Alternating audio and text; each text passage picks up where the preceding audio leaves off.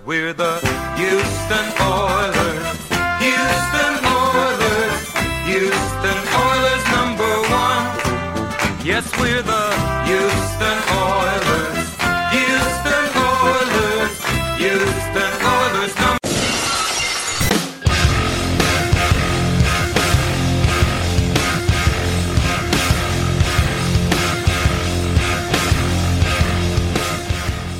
Hello, everyone. You're listening to Battle Red Radio. I'm Matt Weston, and tonight I'm joined by the biggest, the fattest, the drunkest of them all, our good pal BFD.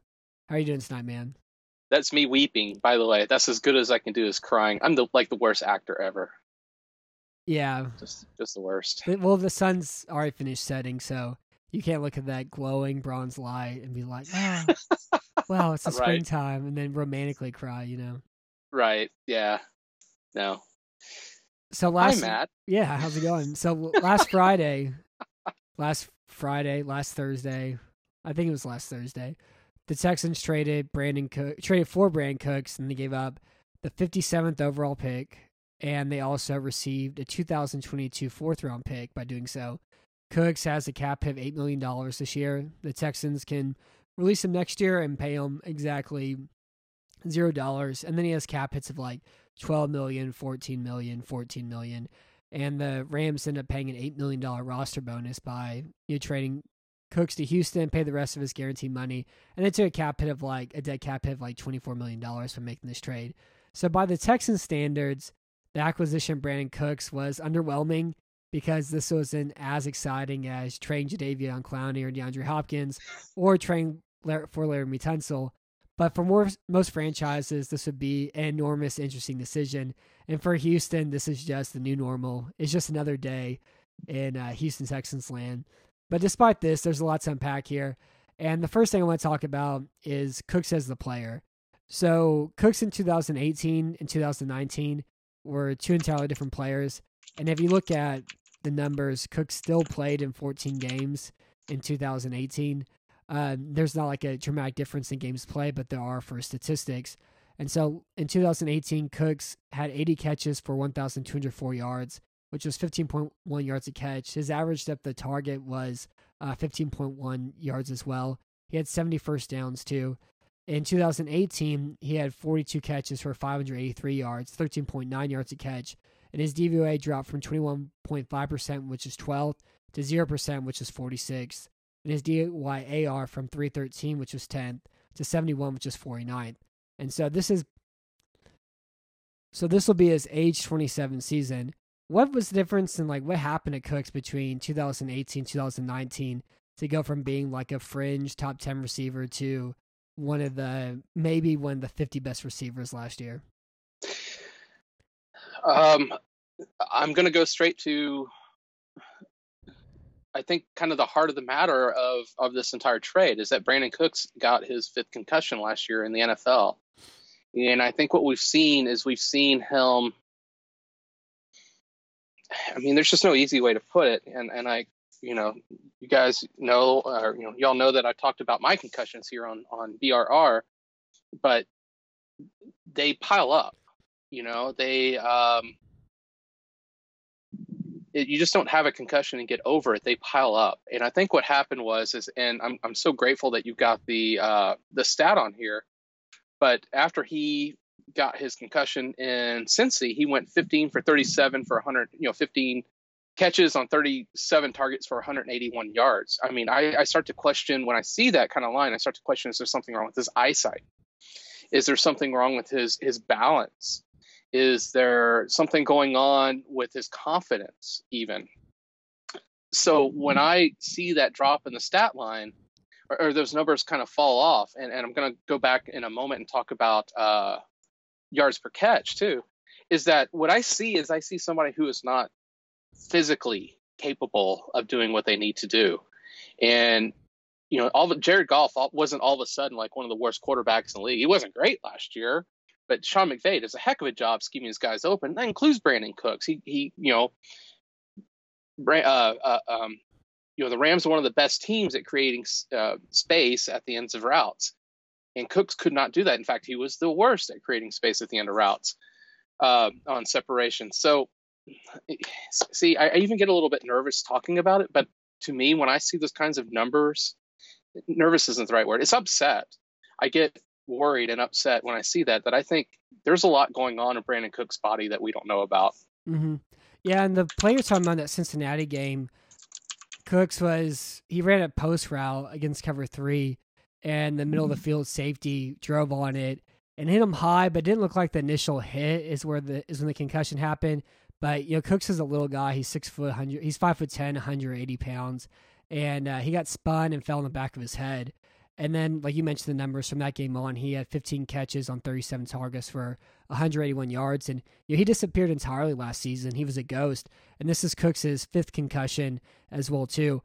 Last year, I do think he only had one really good game, and that was against Cleveland. And he had, 8 catches for 112 yards and 14 yards a catch in that game. But one of the problems that the Rams did have, if we're not talking about his injury history at all, was that they replaced the entire interior of their offensive line. So they no longer had an all-time great rushing attack. Todd Gurley never looked right last year. And Goff is kind of like Drew Brees in the fact that he can't play without a clean interior pocket. Like, Goff gets really scared of interior pressure because he doesn't have that. He doesn't have the athleticism to get away from it and run away from it and break tackles in the pocket. And he also doesn't have the footwork to be able to calmly step away from pressure or step up in the pocket and make throws. And so whenever you watch Goff last year, he dealt with a lot of interior pressure, and he's stepping like way diagonal. He's falling backwards.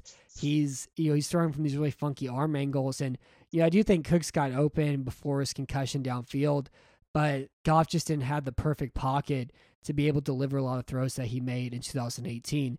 And so I do think Cooks' production drop off came from, one, the concussions, and especially that one after Cincinnati, because he disappeared entirely last year after that happened. And then 2, like the Rams just as an offense weren't nearly as good last year. And that was the direct result of their interior pass protection and, the problems that Goff has whenever he deals with interior pressure. Yeah, and those are great points, is that it was an altogether different team. We saw last year was kind of, for me, when it comes to the Rams, it was kind of this is a teaching moment about the importance of having a good offensive line. And we talk about it all the time in here. The 2 most important things when you're a football team are getting the opposing quarterback dirty and keeping your quarterback clean. And so that fell apart for the Rams last year.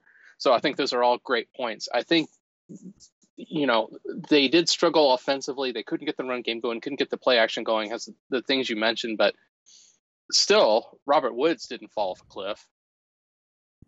Yeah, and I mean, but again, that comes from that 5th concussion, though.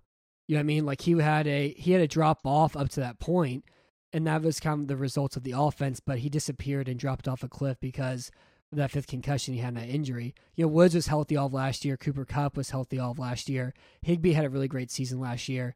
And, Cooks didn't over 16 games because of that injury he had. And so, like, the concern here one of the big concerns of this trade from a Texans, perspective is just the fact that what are you going to get out of Cooks going forward? Like, is he going to be able to play like he did in 2018? Because even if he does play like he did in 2018, there's an interesting question to ask. Like, would you rather just have that pick number 57 and not pay him $8 million, even if you could have a player like that because of the talent that you already have at the receiver position too? And we can talk about that a little bit later. But like, let's say Cooks is healthy next season, and Cooks as a player, he's a really great deep threat. Since 2016, he's caught 2,034 yards on deep throws, and these are throws over 15 yards to the air. He has 62 catches, 139 targets, and 9 touchdowns. He's 4th in the NFL in deep passing receptions. What's fun about the way he runs deep routes is he's great running them out at a wide alignment and also from the slot. So he's good at running like slot fades, but he's also good at running a slot and then run like an out and up. And he's really good at using speed to create separation. And he kind of is really good at waiting for cornerbacks to get out of their break and to start turning and running. He's able to cut those off too and turn those into easy comeback catches. My favorite route he runs is a corner route. He runs a really great corner, especially against like cover 4 and that sort of thing, to occupy the safety and get that cornerback to pass, then cut back behind him as well too. And he's mainly a really great like deep receiver when he's healthy, especially in New England. That was pretty much his role entirely, was just making deep catches down the field. And then Los Angeles, they used him a lot more on shorter routes and jet sweeps and screen passes. A lot of his short receptions mainly come from going up against off-man coverage. Like whenever you watch Will Fuller play, he's not like really kind of creating separation out of a break against press man and like boxing somebody out and catching a slant route. He's just like running curls against off-man. He's running out routes against off-man. And Brandin Cooks is really similar to that as well too. Well, and that's one of the things that's also befuddling about this trade is we've got Brandin Cooks on the roster, and he's named Will Fuller. Oh, and he's also named Kenny Stills. He's also kind of named Kiki Cutie in a lot of ways. The difference is Brandin Cooks has done a lot more outside, and he certainly has a better injury history when it comes to the soft tissue injuries, as you and I talked about, before we started the show tonight. Mm-hmm.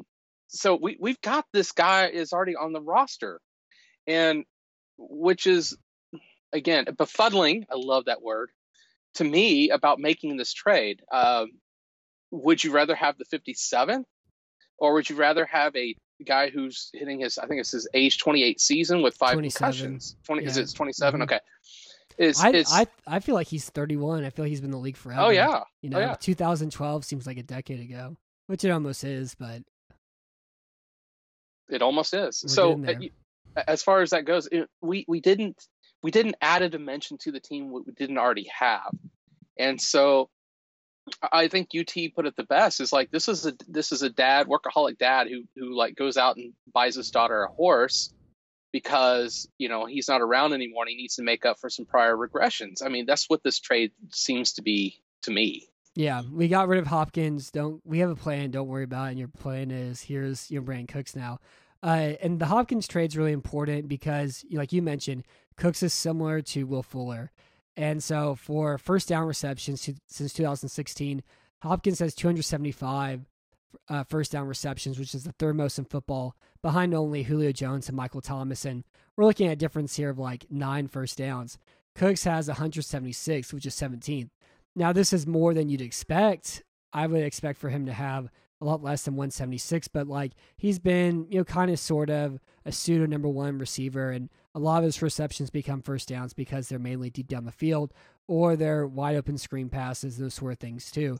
So what Houston really misses though, and what they currently have with their wide receiver position is they have a lot of downfield receiving options, but they don't have that guy who can consistently go out and get first downs. And so I've seen some people compare the Texans strategy, maybe what Kansas City does, where it's about speed, it's about verticality. But what the Texans don't have is, as good as Fuller and Cooks are, they're not generational talent. They're not Tyreek Hill, and they're not playing an offense that does a great job at creating other guys open with this speed. And the other thing is they don't have a player like Travis Kelce. They don't have a third down safety blanket on 3rd and long. So if it's 3rd and 8 and you have Kelce in the slot, you pretty much have a first down there, 75% of the time. And the Texans lost that by trading DeAndre Hopkins. And so I think it's a great point by, what you said with Cooks and Fuller is that they have redundancy here. They have redundancy with Cooks, with Fuller. And I think Stills is maybe 80% of Fuller and Cooks. He's never done it entirely, but they're kind of similar where he's a speed kind of downfield guy. And it's just all too similar, Yeah, and I just think one of the questions we got just now, I don't know if you had the Twitter machine open, but Pastor Rick asked this question. It seems we need a contested ball receiver, a go-to receiver when it's 3rd and 5 with a minute left on the final scoring drive. It will be clutch. Is that receiver on the team? I mean, and the answer is it isn't. I mean, are you going to count on Daniel Fells to make that? Are you going to count on one of the Jordans to make that? I think Randall Cobb is supposed to be that, is the idea. Yeah. You know what I mean? I'm not saying that's what it is, but that's the idea here by giving him, $9 million a year and having him play in the slot. God, how can you give him $9? I just don't. Oh, I can't wait till we start talking about money later, Matt. I cannot wait. But the answer is no. We don't have DeAndre Hopkins on this team anymore. Who has caught 275 first downs in his career. I mean, we don't have that since guy. 16 even. That's just since 2016. Because I just went with Cooks' sophomore year whenever he became a vital part of the offense in New Orleans that year. Well, I guess he was a vital part in 2015, but I don't know. 16 seemed a little bit cleaner or whatever. The other thing, and that question past Rick up was the one thing I want to bring up too. So like Cooks, he doesn't run slants against press coverage. He doesn't run like deep digs or drive routes at all. Like a lot of his open stuff that he gets on for first downs and shorter stuff is again like the cornerback's 8 yards off of him, and he uses his speed to create those throws. The biggest thing that Cooks can do though is he's not go up and get receiver. If you have a contested catch up there, he's not going to make that play. Cornerbacks, even like Zaire Alexander of Green Bay, he's 5'10". He's not Alexander's 5'10", and he went up and jumped over Cooks multiple times in 2018 and Cooks's, peak year in Los Angeles and made plenty of plays against him at the catch point. And so for Cooks, like everything's with speed, and he has to be open to make the catches that he makes too. It's not a situation where he's going to outleap a guy or box somebody out. These are all throws where he runs a great route and uses his speed to get open. Yeah, and I also think one other thing that stood out to me about Cooks is his hands are smaller than mine. That's cute. Which is, I don't have the biggest hands in the world, y'all. Just saying. And he's got smaller hands than I do. So for a wide receiver, eesh. I mean, it's worked for him for every year before last year, Right. Like he's a very good receiver. And there's no question about that, but the questions come along with concussions and where he fits in with this offense. And one of the things I really liked about going into last year with this team was you think, okay, well, they have Hopkins, Fuller, Stills, and Cutie. Those are 4 players aside from, Fuller and Stills are kind of redundant. But like Stills is an awesome 4th wide receiver. Like those are 4 receivers with all entirely different skill sets. And that's how I felt going into the 2019 season. It didn't play out like that, but on paper, that was one of the things that was, kind of exciting about the Texans offense last year entering the season. And now with this wide receiver group, there isn't that sort of situation. Like it's not like how Kansas City is. It's not like how some of these other teams are where they have a receiver with like an exact specific role. I think New England did a really great job with how they used him in 17 as well, where like Cooks had this very specific role. So did Edelman, so did Gronk, and so did their pass catching backs on the backfield. Like everything, really made sense and was nice and square with that 17 New England team that lost to Philly. Yeah, and it's all about, Matt's kind of hit on it, but it's all about having the complementary pieces to your team. Like you don't want 4 guys who do the same exact thing, and that's what we're looking at for a wide receiving car. Throw in DeAndre Carter to that too. I mean, what else does he do? Yeah. All we need to do is bring back, Eagles catch. God, I can't remember his name all of a sudden. Anyway, not with Star Gene. Vincent Smith is, he's Vincent tall. Smith, he's tall. At least he's 6'1". Right. Yeah. Limestone State University greatest. But I think he'd be the tallest wide receiver on the roster if he was still on it. Yeah, I think so. Mm-hmm. So we don't have complementary pieces. And let's bring up one more thing, because one of the things that I've seen on the Twitters especially is that Tim Kelly is going to come in and he's going to have this wide open offense, right? Did I skip? I hope I didn't skip to something you had later on. But Tim Kelly's going to have this wide open offense. We're going to be running this run and shoot, like 1980s Houston Gamblers kind of offense with Jim Kelly. That ain't happening, yo. Mm-hmm. Yeah, it's a nice idea, and that's what it should be. But until it happens, I don't see it ever happening. And especially whenever you consider the fact that Kelly has been, he's had his diaper changed by O'Brien. O'Brien breastfed him. O'Brien taught him how to walk. O'Brien, was with him every step of his entire coaching career, going back to his time as a graduate assistant at Penn State. And so he's just an extension of Bill O'Brien, so Kelly is. He's not here to bring in some new crazy, wild ideas at all. He's just, again, like he's a tentacle coming off O'Brien is all he is. Yeah, and one of the really important thing about this is that, and you've made a great point, which I deeply appreciate of hitting this in your articles, is that we ran the type of offense we ran this year in 2019 in order to protect the defense, right? Mm-hmm. Well, that's the idea. Yeah. That's the only good reason for the offense they ran last year. Right.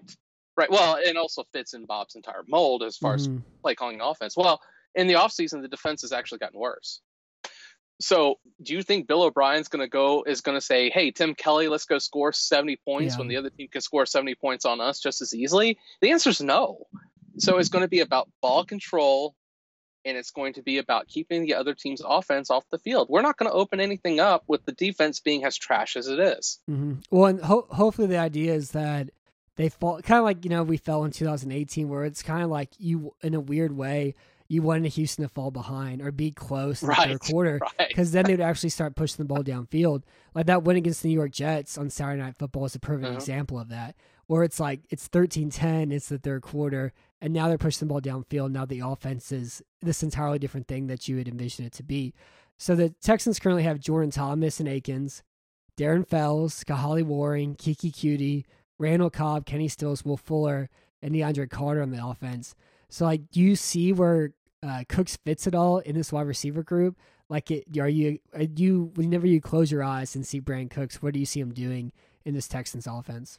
I can't visualize it. I can't even visualize it, because I can visualize Will Fuller's role, but what you're missing is that complementary skill set from that DeAndre Hopkins gives you. So I can't, when I look at the Texans and how they're going to run their offense next year, I can't see it. Mm-hmm. And that does not fill me with any sort of like confidence whatsoever. Yeah. The best idea I have is I think he won't be used how he was in Los Angeles. So in 2018 Los Angeles, he was in the slot 70% of his routes.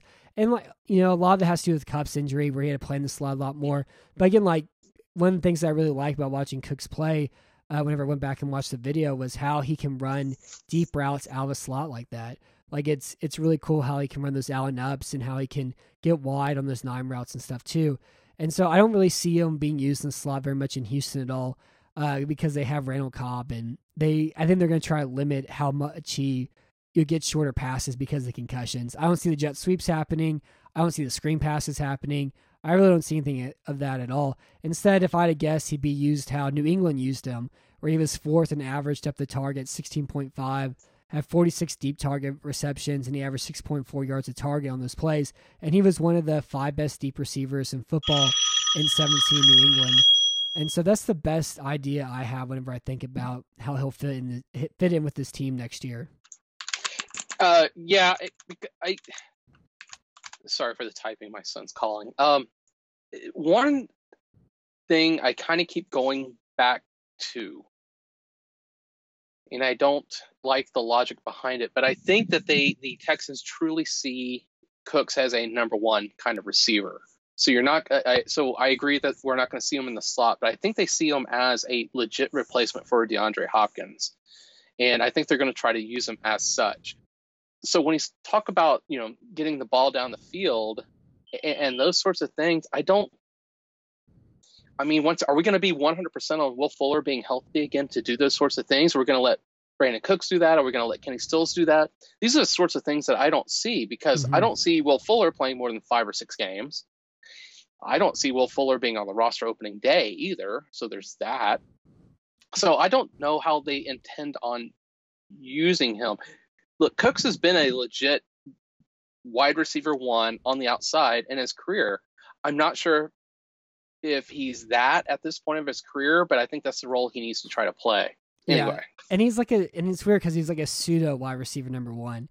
Like, he puts up the stats of it, but the way he does it isn't really what you have from it. And all those teams that he's been that like number 1 wide receiver, he's kind of just been like part of a stable of other good receiving options too. Like, he's never carried an offense at all. He's always been a complementary piece in a really good offense. Even going back to his time in New Orleans, so they had Michael Thomas there too. So the big question I kind of have, and the thing I see from this trade, is I don't think this trade is it. I don't see this trade as a finalization of anything. I think this is a trade before more moves happen. And, even after this trade occurred, I just had Cal McNair in my ear, talking about that little bug and how, we got plenty of other good moves, a lot of things down the pipe. They're going to get the fans excited. And so I think this Cooks trade was one of those moves he was alluding to. I think the Texans had planned to trade for Cooks, and I think they had something in place. Mainly they're waiting for the Rams to pay that roster bonus, so then they could shed $4 million of that salary this year, which went along with the thinking of this trade too. And so I think this is a trade that happens before other trades are made. So Will Fuller has a cap hit of $10.16 million. This is the 5th year of his rookie contract. Next year he's going to be a free agent. And Stills is in the last year of his contract, and he's owed $7 million. So do you think Will Fuller's on the roster next year? No. I don't think Fuller's on the roster, and I don't even know if Stills is on the roster, which would be a crying shame. So Brandon Cooks is on the Texans for two big reasons. I think Mm-hmm. it's because he has a long relationship with Jack Easterby, Mm-hmm. and I'm not making fun of any religion, so please don't take it like that. But because he tweets Christian things, and that really excites Easterby. He honks for Jesus. Yeah, so I see that Brandon Cooks at this point was kind of destined to be on the roster, but I don't see how Stills stays on, especially because Kenny Stills is an outspoken young man. I don't know how many baby mamas he got, but he better not be more than one. And I don't see Will Fuller necessarily being on the roster because he can't stay healthy. And yeah, I can't really blame the Texans for that one, though I would give him a shot. I don't see either of those guys being around on opening day unless we keep trading our draft picks and we don't take anybody to replace them. Yeah, I think Stills stays on the roster because he's healthy. And I think Bill O'Brien's really tired of this whole, will Fuller play? If he plays, he play. And I have this entire game plan developed with him being on the field, and he plays 3 plays, and he's out for the entirety of it. So I think Stills is here next year. I think Fuller is going to get traded, though. And if I was running a football team and I could get Will Fuller for a 3rd-round pick as a scratch-off ticket, I'd rather have and I had cap space as well, too. Like, I'd rather have Will Fuller than, the ability to take Curtis Weaver or, Bradley and Nye in this year's draft class. And so I do think Fuller probably gets traded, and maybe he gets traded as early as, the week leading up to the draft. Or Fuller could even possibly get traded for a veteran pass rusher or a veteran cornerback or a veteran safety, because the Texans, again, had the 26th ranked pass defense by DVOA. They had the worst short pass defense by yards allowed per attempt. And it's a pass defense that only added Eric Murray and Timmy Jernigan to it. And so that's still the big need entering this draft too. So I could see Fuller getting traded for like a 3rd-round pick, or see him get traded for some sort of veteran help on the pass defense side. Yeah, and the other hand of that, would we get a 3rd round, or would Bill O'Brien send him for a 5th or 6th? Well, that's true. Because what could he get for him? I just don't. I think he could. I think like Fuller's market value should be like a 3rd-round pick, just based off like his talent and what he's shown before. And like, I would rather have Fuller as a lottery ticket than like a 3rd-round selection who may or may not be a starter. Like, I think it's a risk we're taking. But again, like, what team is going to give the Texans team that, who have been bamboozled out of every trade out there? But like, I think his fair market value would be a 3rd-round pick. But he has he's not under contract, so you're giving away a 3rd-round pick for a guy who ain't tied up. But you can tag him next year if you need to, if he has a good season or whatever. You're gonna tag? Yeah, I'm not sure. We're talking about also like Super Bowl contending teams. Yeah, I mean, if he was healthy all last year and had 1,500 receiving yards and 10 touchdown catches in these seasons, you imagine whenever he's actually on the field. And also, if you're talking about a team that's close to contending, a lot of these teams have a lot of mid-round picks because they collect these picks from, compensatory picks and those sorts of things. And they have an overabundance of them. And if, like, you're close to contention, somebody on a $10 million contract for 1 year is the exact sort of contract that you want to take on, I've got a question for you. You get to write all the questions. I got a question for you. Yeah. Why is Brandon Cooks the most traded person in football history? I don't know. I think my best guess is the fact that he's not like a number 1 wide receiver where he can carry an entire offense on his own, but he's paid like one. And I think it's that, and the fact that he's been able, if somebody offers you a 1st-round pick for a deep threat, it's kind of hard to give up in some situations too. And he's like good at this one thing. He's good at being like a really great deep receiver, but other parts of his game are lacking. I mean, I just can't get past the fact that the Rams are willing to take the biggest salary cap hit in NFL history to dump him. Yeah. Oh, I can see it, though. They don't have any 1st-round picks as the Ramsey trade. They're in salary cap hell, and they have to pay Cook. I mean, they have to pay Goff, $40 million this year. They have to pay Aaron Donald $20+ million. They're trying to figure out what they're going to do with Ramsey. And again, they need cost control capital because they don't have their 1st-round draft picks, and they have an expensive roster. Yeah, I mean, yes, there's some logic behind it. That's a hell of a penalty to pay. Even if you're the Rams, that's still a hell of a penalty to pay. I mean, well, I mean, think like it's they're kind of like I mean, a second round pick's a great pick for that trade though. Like you think about Houston traded name redacted and included a second round pick along with it too, and like obviously he wasn't useful at all, like how Cooks is useful. But for the spot the Rams are in, like I don't think a team has to win a trade at all. I think both teams. I think Los Angeles benefited. Like this trade makes more sense for Los Angeles than it makes for Houston, and I think this was a really like an easy decision for them to make. You know. I agree with that. And here's the other reason I agree with that is I would rather have number 57 than Brandon Cooks. Yeah, that's what I was about to ask you. So this is supposed to be a deep wide receiver class, and the Texans traded number 57 overall for Cooks. So like from a Houston perspective, would you rather have Cooks or pick number 57? There are so many things that go behind this. And here's the one thing that I cannot get past and that is really starting to piss me off in every way. Yeah, sorry, I kind of cussed there. You can't say that on FCC. You can't say pissed off. You can say pissed. You can say you can't. pissed. Actually, I once got threatened with a fine by the FCC for that in 1991. Anyway, so well, we're on open waters. They have no law here. We're pirates, you know. That's true. I'm gambling behind me, and there's Filipino trannies everywhere. It's awesome. Anyway, but what pisses me off is this to me is yet another mortgaging the future for the present for Bill O'Brien kind of deal. Is that we gave up we had the 57 pick. We traded it for an old dude with concussion problems who I don't really see having a career much longer than 2 or 3 years. And I'd also like to go back and touch on that a little bit later. But we continue to mortgage the future. We traded first and second round, or first, second, and first for Laramie Tunsil. Traded second round for Brandon Cooks. We got trash back from the Cardinals for DeAndre Hopkins. It's like the Texans are actively trying to avoid taking high picks in the NFL draft. And I think that's because they damn well know they don't have the capability of scouting the players and making good trades. Mm-hmm. Look, that might be projection. That might be what I just see as an outsider, but why keep trading these guys? Because all the team is doing is getting older.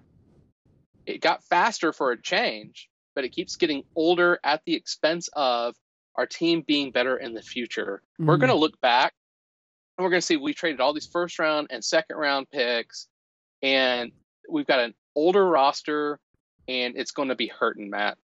Mm-hmm. No, exactly. And I really think what the Texans are going to become, they're going to become the Los Angeles Rams, or they're going to be in salary cap hell, except they won't have a Super Bowl appearance to show for it. It's even the difference between the two teams, where you could see them in like 2023 having a dumb Tunsil and try to rebuild around Watson. And really the biggest difference, though, is that, you know, Watson's a fringe top 5 quarterback and, you know, Goff isn't. I don't know. It's an interesting question to have, though. Like, would you rather have the 57th overall pick or Cooks? And this is a deep wide receiver class, but then you have to think about, well, if I draft him, is this guy going to be good or not? Which, you know, you really don't know. You don't know what you're going to get out of Fuller, but at the same time, like, you don't know what you're going to get out of Cooks. And so there's a lot of uncertainty involved with it. Personally, and then the contract as well, too. It's only $8 million this year. You can release him after the season. This could be a rental contract in a way, too, if it doesn't work out. Personally, I'd rather have pick number 57 than Cooks. And the main reason why is that you're about to pay Tunsil $20 million a year. You're about to pay Watson $35 to $40 million a year. You need all the cost control capital that you can get. And like, if the DeAndre Hopkins trade was actually for money, then there's your source of, like, that second round pick is your source of cost control capital, where if you get a starter there, you pay him $2 million for 4 years, and, you know, fine, I guess, whatever. It's not DeAndre Hopkins, but fine. You're able to mitigate some of the cap problems that you're going to have paying Watson and Tunsil that much. And so the Texans don't have that all anymore. And again, the Hopkins trade was not about money. It never was. It was a locker room issue. It was a chemistry issue. It was however you want to describe it like that. It was a disgruntled employee-employer relationship, because Bill O'Brien, you know, isn't very good at dealing with people, especially whenever they're not on his side and in the doghouse and that sort of thing. And it wasn't a trade made because Hopkins wanted a pay raise with 3 years left on his contract and no leverage at all. No, and I just can't underscore how terrible that trade was, and how it was such a football teams should not be making personnel decisions based on hurt fees. And that's what Bill O'Brien did. Mm-hmm. And he's done it before. And it's not the first time. Yeah. And he's made this, and I mean, like, I don't know. I mean, even going back to Dwayne Brown was a trade made like that. The Clowney was traded because of that. Hopkins was traded because of that. And Tunsil was traded for because Howard couldn't play tackle, Sharpen couldn't play tackle, and Matt Khalil couldn't play tackle. God,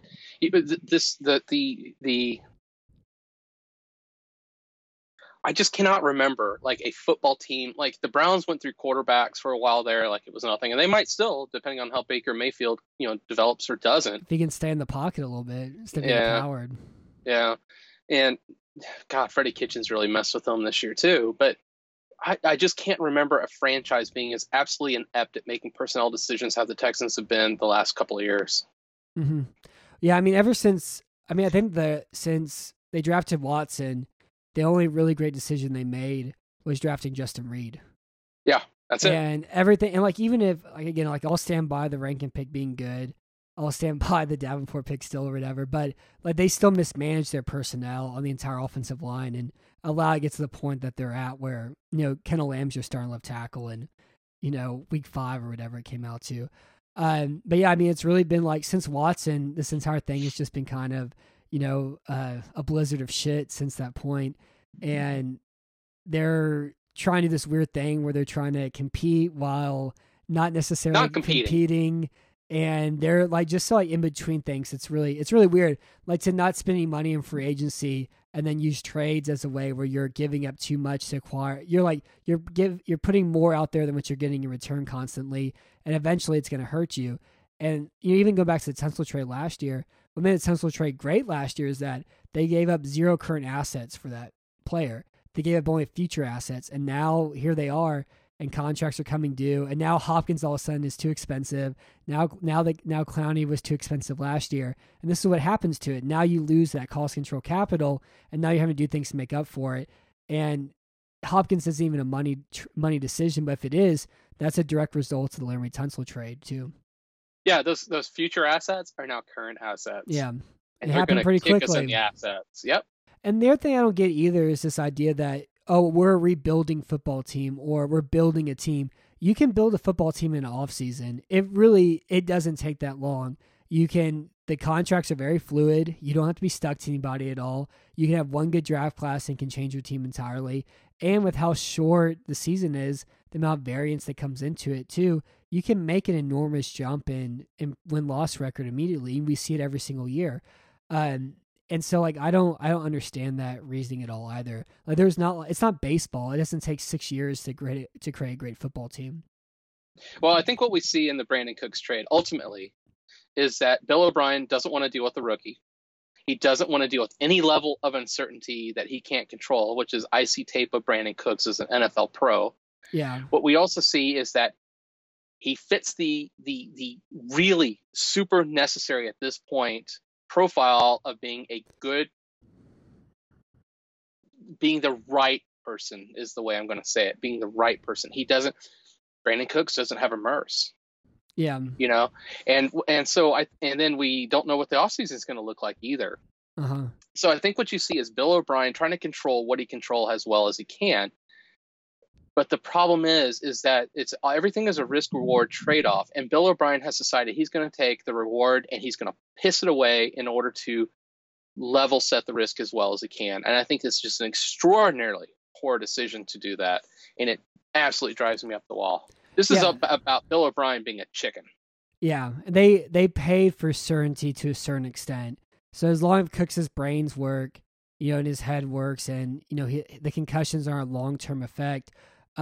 This trade makes sense. And they are. Well, we don't know. I mean, we can assume so, but we don't know for sure. We know they are. The science is our friend. But I have no. I'm not going to say for sure about somebody's injuries what they have and don't have. My medical knowledge expands to taking health freshman year of high school. That's the extent of my medical knowledge. So who knows what's going to happen as far as the head stuff goes. But really, like, O'Brien went for certainty to a certain extent and turning groin, calf strains, hamstring strains into this big looming, even worse sort of injury and concussions, for that ability to be like, well, at least I know I have this whenever I go to game plan, unless he takes a bad hit again, which can happen as early as week 1 or in the preseason or whatever. And who knows what's going to happen as far as that goes. Just shaking my head. That's all I can do. That's fine. So in effect, the Texans trade DeAndre Hopkins for Brandon Cooks, David Johnson, and the ability to move up 17 spots in the NFL draft. So what do you think? Did the Texans get the most out of the Hopkins trade? And would you rather have Hopkins or this assortment of players? So when I used to do fantasy baseball, this is what we would call a conglomeration of Scheisse trade. So I'm going to cuss in German. I don't know if the FCC knows German, but I'll cuss in German. I'm just going to keep throwing players at you until you give me what I want. And, oh, wait, my team got worse. And I think that's what the Texans did by giving up Hopkins for David Johnson and Brandon Cooks and moving up 17 spots in the second round. We traded Hopkins for a conglomeration of trash. Mm-hmm. I want to say it again. I want to really make sure I beat this point home. There are 50 guys in the NFL who can do what David Johnson does. 50. There's more. At least 50. Well, and also 50. It's not even that, but it's also there's probably like 50 guys who, and even upcoming rookies, there's that many guys that you can also get to do what he does for like $1 million, For a league minimum, yeah.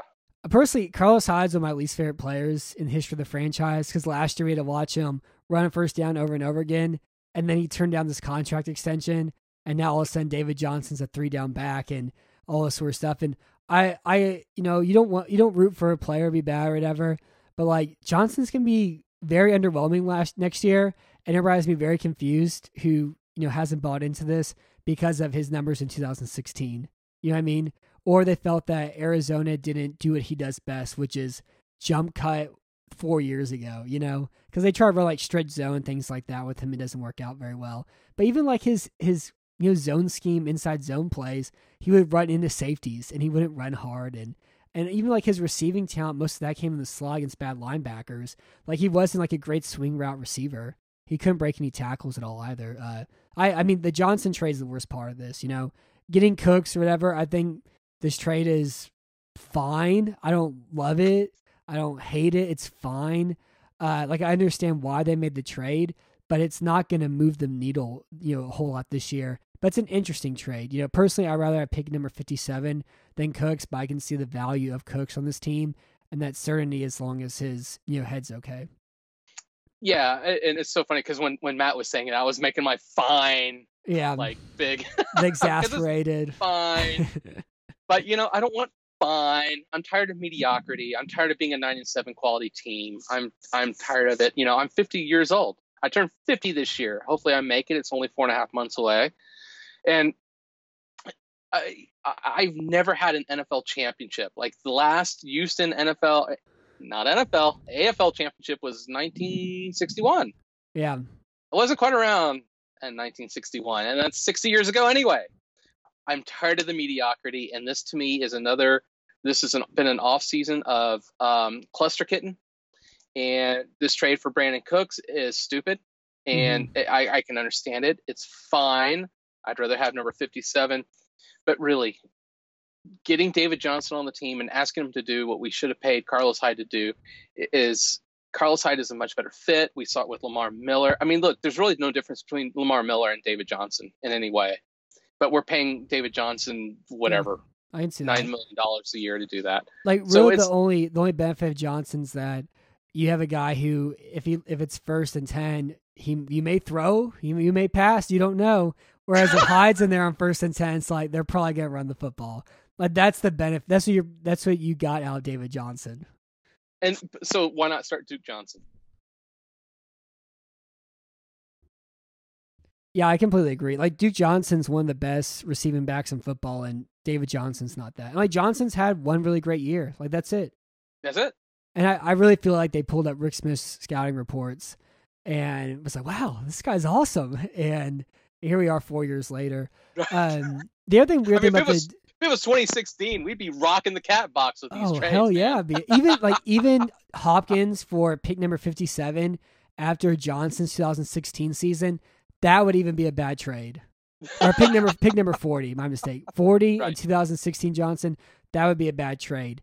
2020 Hopkins for pick number 40 and Johnson is one of the all-time dumbest trades out there. So for the Texans draft that comes up in 9 days or so, has this changed at all what you want to see the Texans do in the NFL draft? Are you all on the pass defense? Has anything changed as far as you feel about that? Or even if they had 2 second-round picks, are you rather mean like, well, they should get an edge player and interior defensive line in the second round, or now are you just like, yeah, they should go interior defensive line, for example? I'm going to say I think they need to go edge. I think we need not Whitney Merciless out there. I think we can get some IDLs a little bit later. Yeah. But I haven't been able to deep dive into the draft, so I don't want to pretend to be some sort of pro in what we should do. But the number one thing we need to focus on at this point in time is getting to the quarterback. I mean, I said it earlier. This defense is worse than it was today, is worse than it was in 2019, which is really saying something. But losing DJ Reader is a really big freaking deal. I don't care that we resigned Bradley Roby. I don't care at all.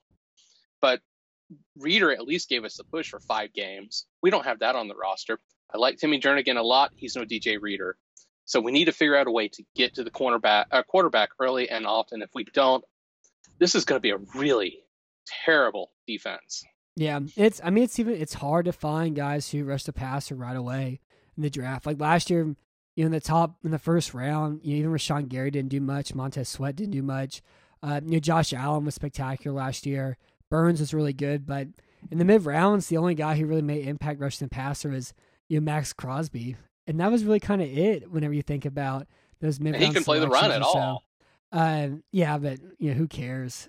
Yeah, but like really. it's hard to find guys immediately. I like the idea of an interior defensive lineman just because they need somebody who can push the pocket, because if they don't, Whitney Merciless doesn't do anything. And Merciless is going to play 98% of the snaps next year. And so I think they're going to have to have a guy who can drive the pocket like that.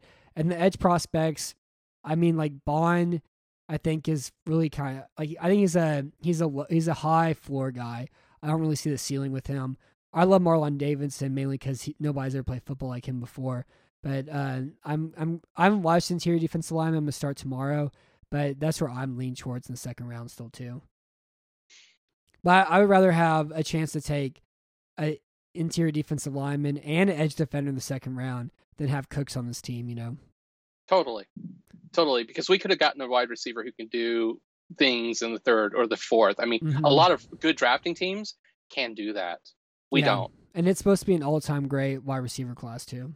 Right. And I just want to say, I am in deep love with CeeDee Lamb. I just absolutely adore the dude. Yeah, I've just seen that same clip of him breaking 17 tackles against UT. That's what you see all over Twitter right now. I just think he's going to be fantastic. I think he's going to be Odell Beckham good. Interesting. Yeah, what I usually do at the draft is I watch everybody Houston has a chance to take, and then I'll go back and watch the other guys in the first round just so I have an idea of feel. Like, okay, well, he's playing for this team, so he fits in this role, and this makes sense. Like I don't watch Washington, but if Chase Young goes to Washington, I'll have to watch the Redskins next year because him, Sweat, Hand, they have that other Payne. And then you'd have Thomas on there too and Kerrigan. That's a lot of fun. That's a fun football team. They're going to get to the quarterback. Yeah. And they're all young too. And they can they're going to be the 49ers in 2 years, except then they can always trade for a quarterback if Haskins is whatever. So that's enough of that. So let's get to some of our listener questions tonight. The first one's from @Sammy Bissett. BFT, who is the breakout offensive player to watch this year? Since 60 to 70% of the offense might actually be broken by week 11. I love that question, by the way. I saw that. I don't even know how to answer this. I would like my answer to be, is how I'm going to put this. I would like it to be Kenny Stills because I think he has enough talent to do a lot of damage. I mean, Kenny Stills, Brandon Cooks, when he came out of Oregon, ran a 4.3340. So did Kenny Stills. Like, Kenny Stills has a lot of that skill set. So I would love to see him be the guy. And I also, because I think he has badass within him. And so that's who I'm overtly rooting for, Matt. Mm-hmm. Mine, of course, is Kahale Warring. He's so hot, and he has that beautiful smile. And he has 10 abdominal muscles. And I mean, like, his college video I really enjoyed. Like, I thought he could be a good blocker. He can actually stretch the seam. I've kind of spent some of this time working from home from watching stuff while I work. So I've been watching a bunch of coaches clinics videos, and they talk about how important it is to defend the deep middle and defending the hashes and how much space the safety needs to be able to make throws off where they can make plays, the sideline stuff. And they don't have that. And I think, if they have a guy who can stretch the seam, this whole vertical passing idea offense makes a lot more sense. But I don't expect Warring to even be on the team by, August or whatever. But that's who I'm hoping and praying for. I like that take. I don't think it's realistic, but he absolutely needs to be. I think he can block as good as Fells immediately this year. Well, so can I. Yeah, probably so. I could just be a speed bump. Yeah. You just run, dive at people's legs, Just pick a hip and let it and slingshot it. I totally need more concussions.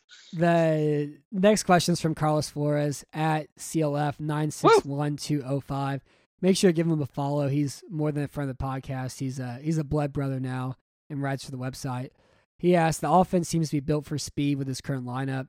If you swapped out O'Brien with other play callers from the league, what kind of results could you expect, i.e. Bieniemy, Harbaugh, Shanahan? Kevin Gilbride.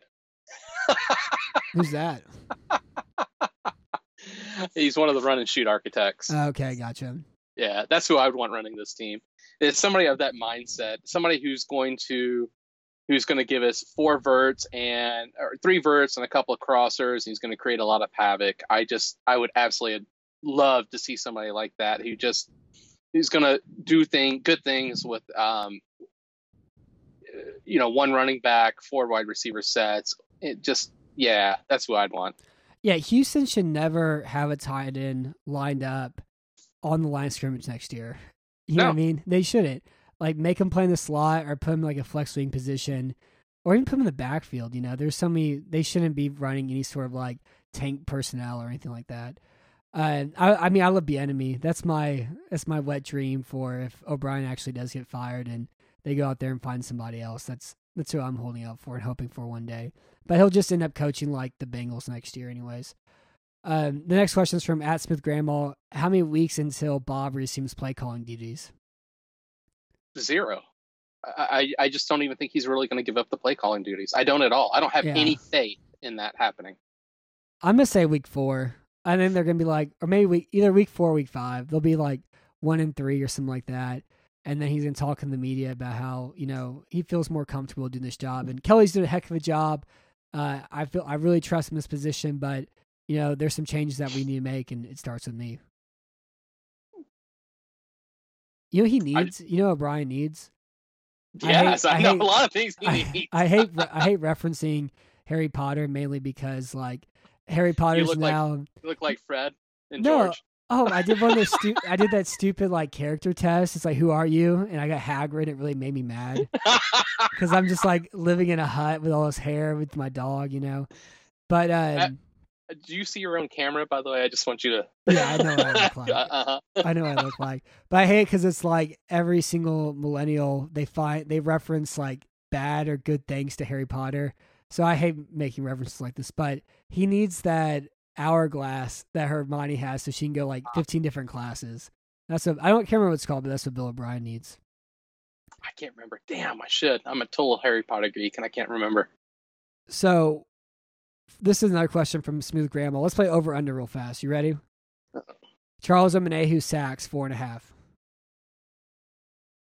Yay. I'm gonna go over. I'm gonna say under. Jacob Martin sacks 6. Under. I would say I'd push. I'd say 6 exactly. Lonnie Johnson quarterback rating against 109.5. Oh, that's awesome.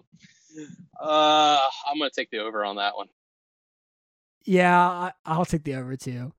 I really have enjoyed the Lonnie Johnson footwork clips. Footwork, yeah. Because it's like the stuff I would do if I was trying to learn how to play cornerback. Those are the type of footwork drills I'd be doing, as I try to learn how to play the position. Not like 24 years old, yeah. Well, I'm older than that, but I'm not a second round pick who is, who's 6'1" and whatever. JJ Watt games played 6. I'm gonna take the over on eight. that. 8. He has 8. I'll still take the over on that. Will Fuller 11. Under. I'd say under. Games played before Jonathan Joseph signed to be a starting cornerback 4. Oh God, you're gonna put me on suicide watch? 5. Yeah, he has 4. I'm gonna say under. Times Watson's caught staring O'Brien with murder eyes per game 6. Love it. Yep, I'll go with that.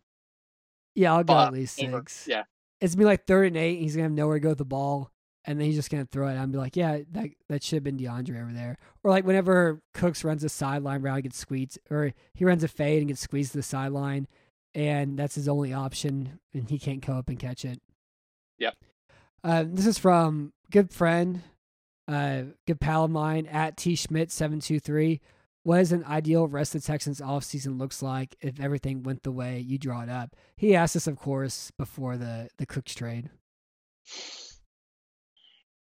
I mean, I've only got one answer to that, and I'm probably anybody who's listening to the podcast knows it's get rid of Bob. Oh, there was an article, was it The Athletic or somebody, that Bill O'Brien on the hot seat with all these horrible trades. It's like, no, he's not. He's not at all on the hot seat. No, he's not going anywhere. They would have to go, and like I mean, we did the conference call. The first thing he does is say the Cows are great, the McNairs are great. I love them very much. They would have to go 4-12, and even then, that probably wouldn't do it. No, yeah.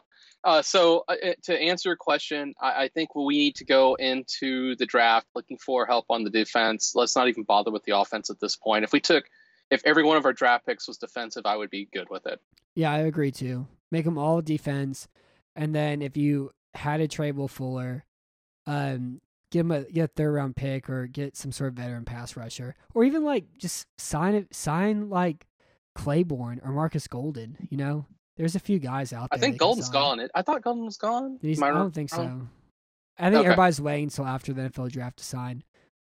The next question is from @Lynn_Cooper. What are the odds Bill tries to turn the card of a player already drafted? And this is going to be through Zoom, which is going to be fun too. Also, I was cracking up when Carlos was like, maybe it wasn't Carlos, it was somebody on Twitter said, make sure to tell Bill O'Brien. Oh no, it was Eddie. And he said, I guarantee you when they do the mock draft, O'Brien's going to put in players that he likes, not understanding it's a mock draft. So I'm going to put the odds here at, I'm going to put the odds at 65%, but I think he's going to draft somebody he could have got undrafted in like the 3rd round more than anything because he's such a hard worker and he lives in the age of Pisces. I don't see good things happening with the Texans drafting via Zoom. I don't. I think it's going to be a hilarious joke. It's going to be fun to watch kind of anyways. It's just going to be a fantasy draft to begin with. The next question is from @Steph Stradley. World famous Houston Texans fan. Do a true facts breakdown of the BR Texan cartoon. What was spot on? What could be added? What was not right? My favorite thing about it, and I think it was my favorite thing about it for sure was whenever Bill O'Brien's talking to Sean Watson, and he's like, well, no, I mean, the general manager made this decision. He's like, you are the general manager. It's like, yeah, about that, quickly moves on. Because every single time Bill O'Brien's been mentioning the general manager, he refuses to acknowledge the fact that he is and says we have a lot of guys working very hard because it's not like that's how NFL operations work at all whatsoever. I thought it was great. I think that's the single best thing that Bleacher Report has ever done, period. And I think the only thing I didn't like about it is O'Brien too much hair. Way too much hair. Oh, yeah, that's a good point. Yeah, he could have used a bigger chin. Yeah. I know. I also liked that leadership is yelling really loud at people. Uh-huh. That was an important one, too. Yeah, always. Especially Bill. Our last viewer question tonight was from @Captain Ron. I didn't understand this question. He was referencing something I've never seen before, but he asked, glass or plastic? Glass or plastic? Because if O'Brien keeps running the Texans franchise into the ground, you'll be either writing about more broken glass at NRG or how much less plastic people are using to buy tickets and logo gear. Both. I'm guessing. I don't know. Are they going to throw stuff at the stadium or stop going to the stadium? Which would happen first? Those are kind of the same thing. Well, it's going like, to the stadium or not are they gonna just ignore the team entirely, or are they gonna go there and flip cars over and flip trash cans over and throw bottles at the stadium? Take it more of a violent approach. Nah, that's not violence is not really a Houston thing at this point in time. I don't think they're gonna do that. Yeah, I think if like it's week 5 and they're 1-4, people may stop going. I hope so. Then, I don't know. Everybody keeps going. That's my hope and dream, is that this team is so bad that people stop going and Cal McNair actually cares. Yeah. Isn't that terrible? Yeah, I wouldn't go that far. I've thought about it to myself, like, would I like to see this team do poorly so Brian gets fired? But I mean, Watson's so spectacular that every season's a gift, even if it can be a pair of socks sometimes. And I wouldn't want to see anything bad happen to Watson. Right. Yep. Even I'm not a utilitarianist whenever it comes to the Texans. Yeah, agreed. But yeah, I don't know. I guess I'll go plastic, and they'll kind of stop going maybe. If it's like even that 13 season, they still win when they were 2-14. Yeah, but the team wasn't even as bad as that team was. It still wasn't a dumpster. I think the team that we put out there today is it more of a dumpster fire than it was in 2013? Except for the quarterback position. Right. One position. Yeah, that's pretty much the only thing that's different. Yeah. So, I don't know. You have anything else at all? I kind of do. I would just like to say that this team, like, because I can't remember who sent it out. Somebody sent it out, but we're going to have a thread on it in a day or two. Is talking about kind of undoing what the Texans have done, and I think that this team really started to unravel when Dwayne Brown was traded for peanuts. I think that since that trade, this team has just been unraveling itself and has put non-football important things as a requirement over being a good football player. Mm-hmm. And we're not talking about guys like, who are going out and murdering people like Stabby linebacker. We're talking about Dwayne Brown. We're talking about Clowney. We're talking about Hopkins now. Like, these guys aren't committing felonies kinds of things, but we're getting rid of them because they don't fit the Texans style. And that is not the way you build a football team. Yeah, no, I agree with that. It really has been a Dwayne Brown butterfly effect, and that's something that I for sure want to write probably in May or so after the draft's over, and I'll have to watch Jordan Elliott and that sort of thing. Watch Gilmore. I don't know, Blaylock from TCU. I'm excited to watch that guy. But yeah, I agree with you on that. I just can't believe what this team has been reduced to as far as its personnel decisions. It depends. It seems to be on who Jack Easterby retweets. That seems to be who we're dependent upon to build this team. Mm-hmm. Yeah, and he had been retweeting Cooks for like 2 years now, and now here he is, and Hopkins is gone and everything else. And it was also weird too because they've been linked to David Johnson even going back to last year. If he was on the trade block and the Texans were sniffing around, there was some kind of like rumors like that about it too. Like Bill O'Brien knows what to do with David Johnson. Like Bill O'Brien knows what to do with Brandon Cooks. I don't think anybody knows what to do with David Johnson now. Like at least get Kenyon Drake out of the deal. At least get Kenyon Drake. At least get somebody who can play football. Okay. But Johnson's tough, smart, and dependable. Randall Cobb's from a blue-collar town, Kentucky. He's tough, smart, and dependable. But it never ends.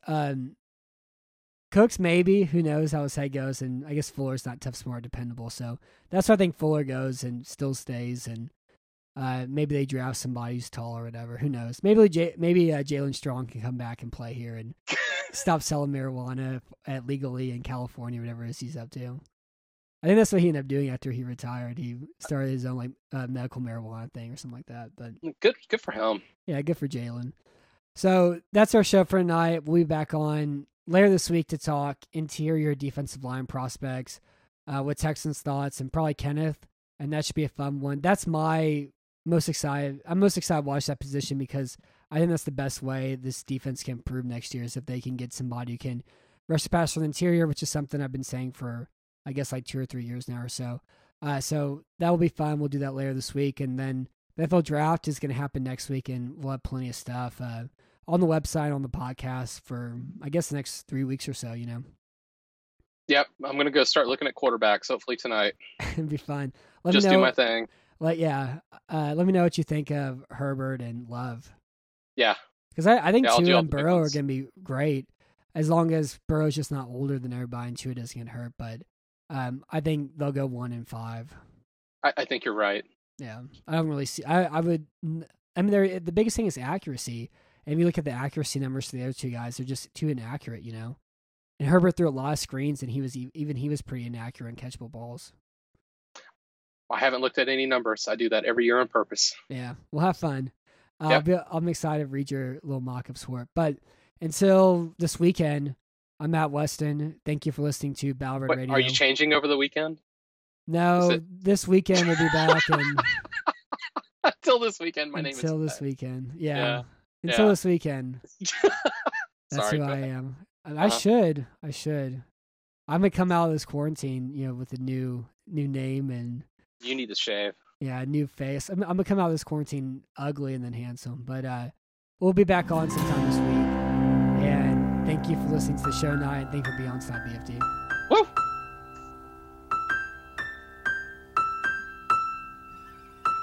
That sounded good to me. I thought it was pretty good.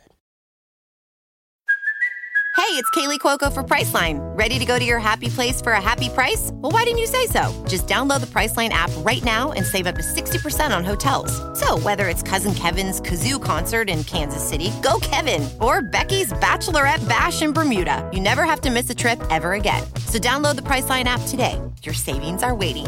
Go to your happy place for a happy price. Go to your happy price, Priceline.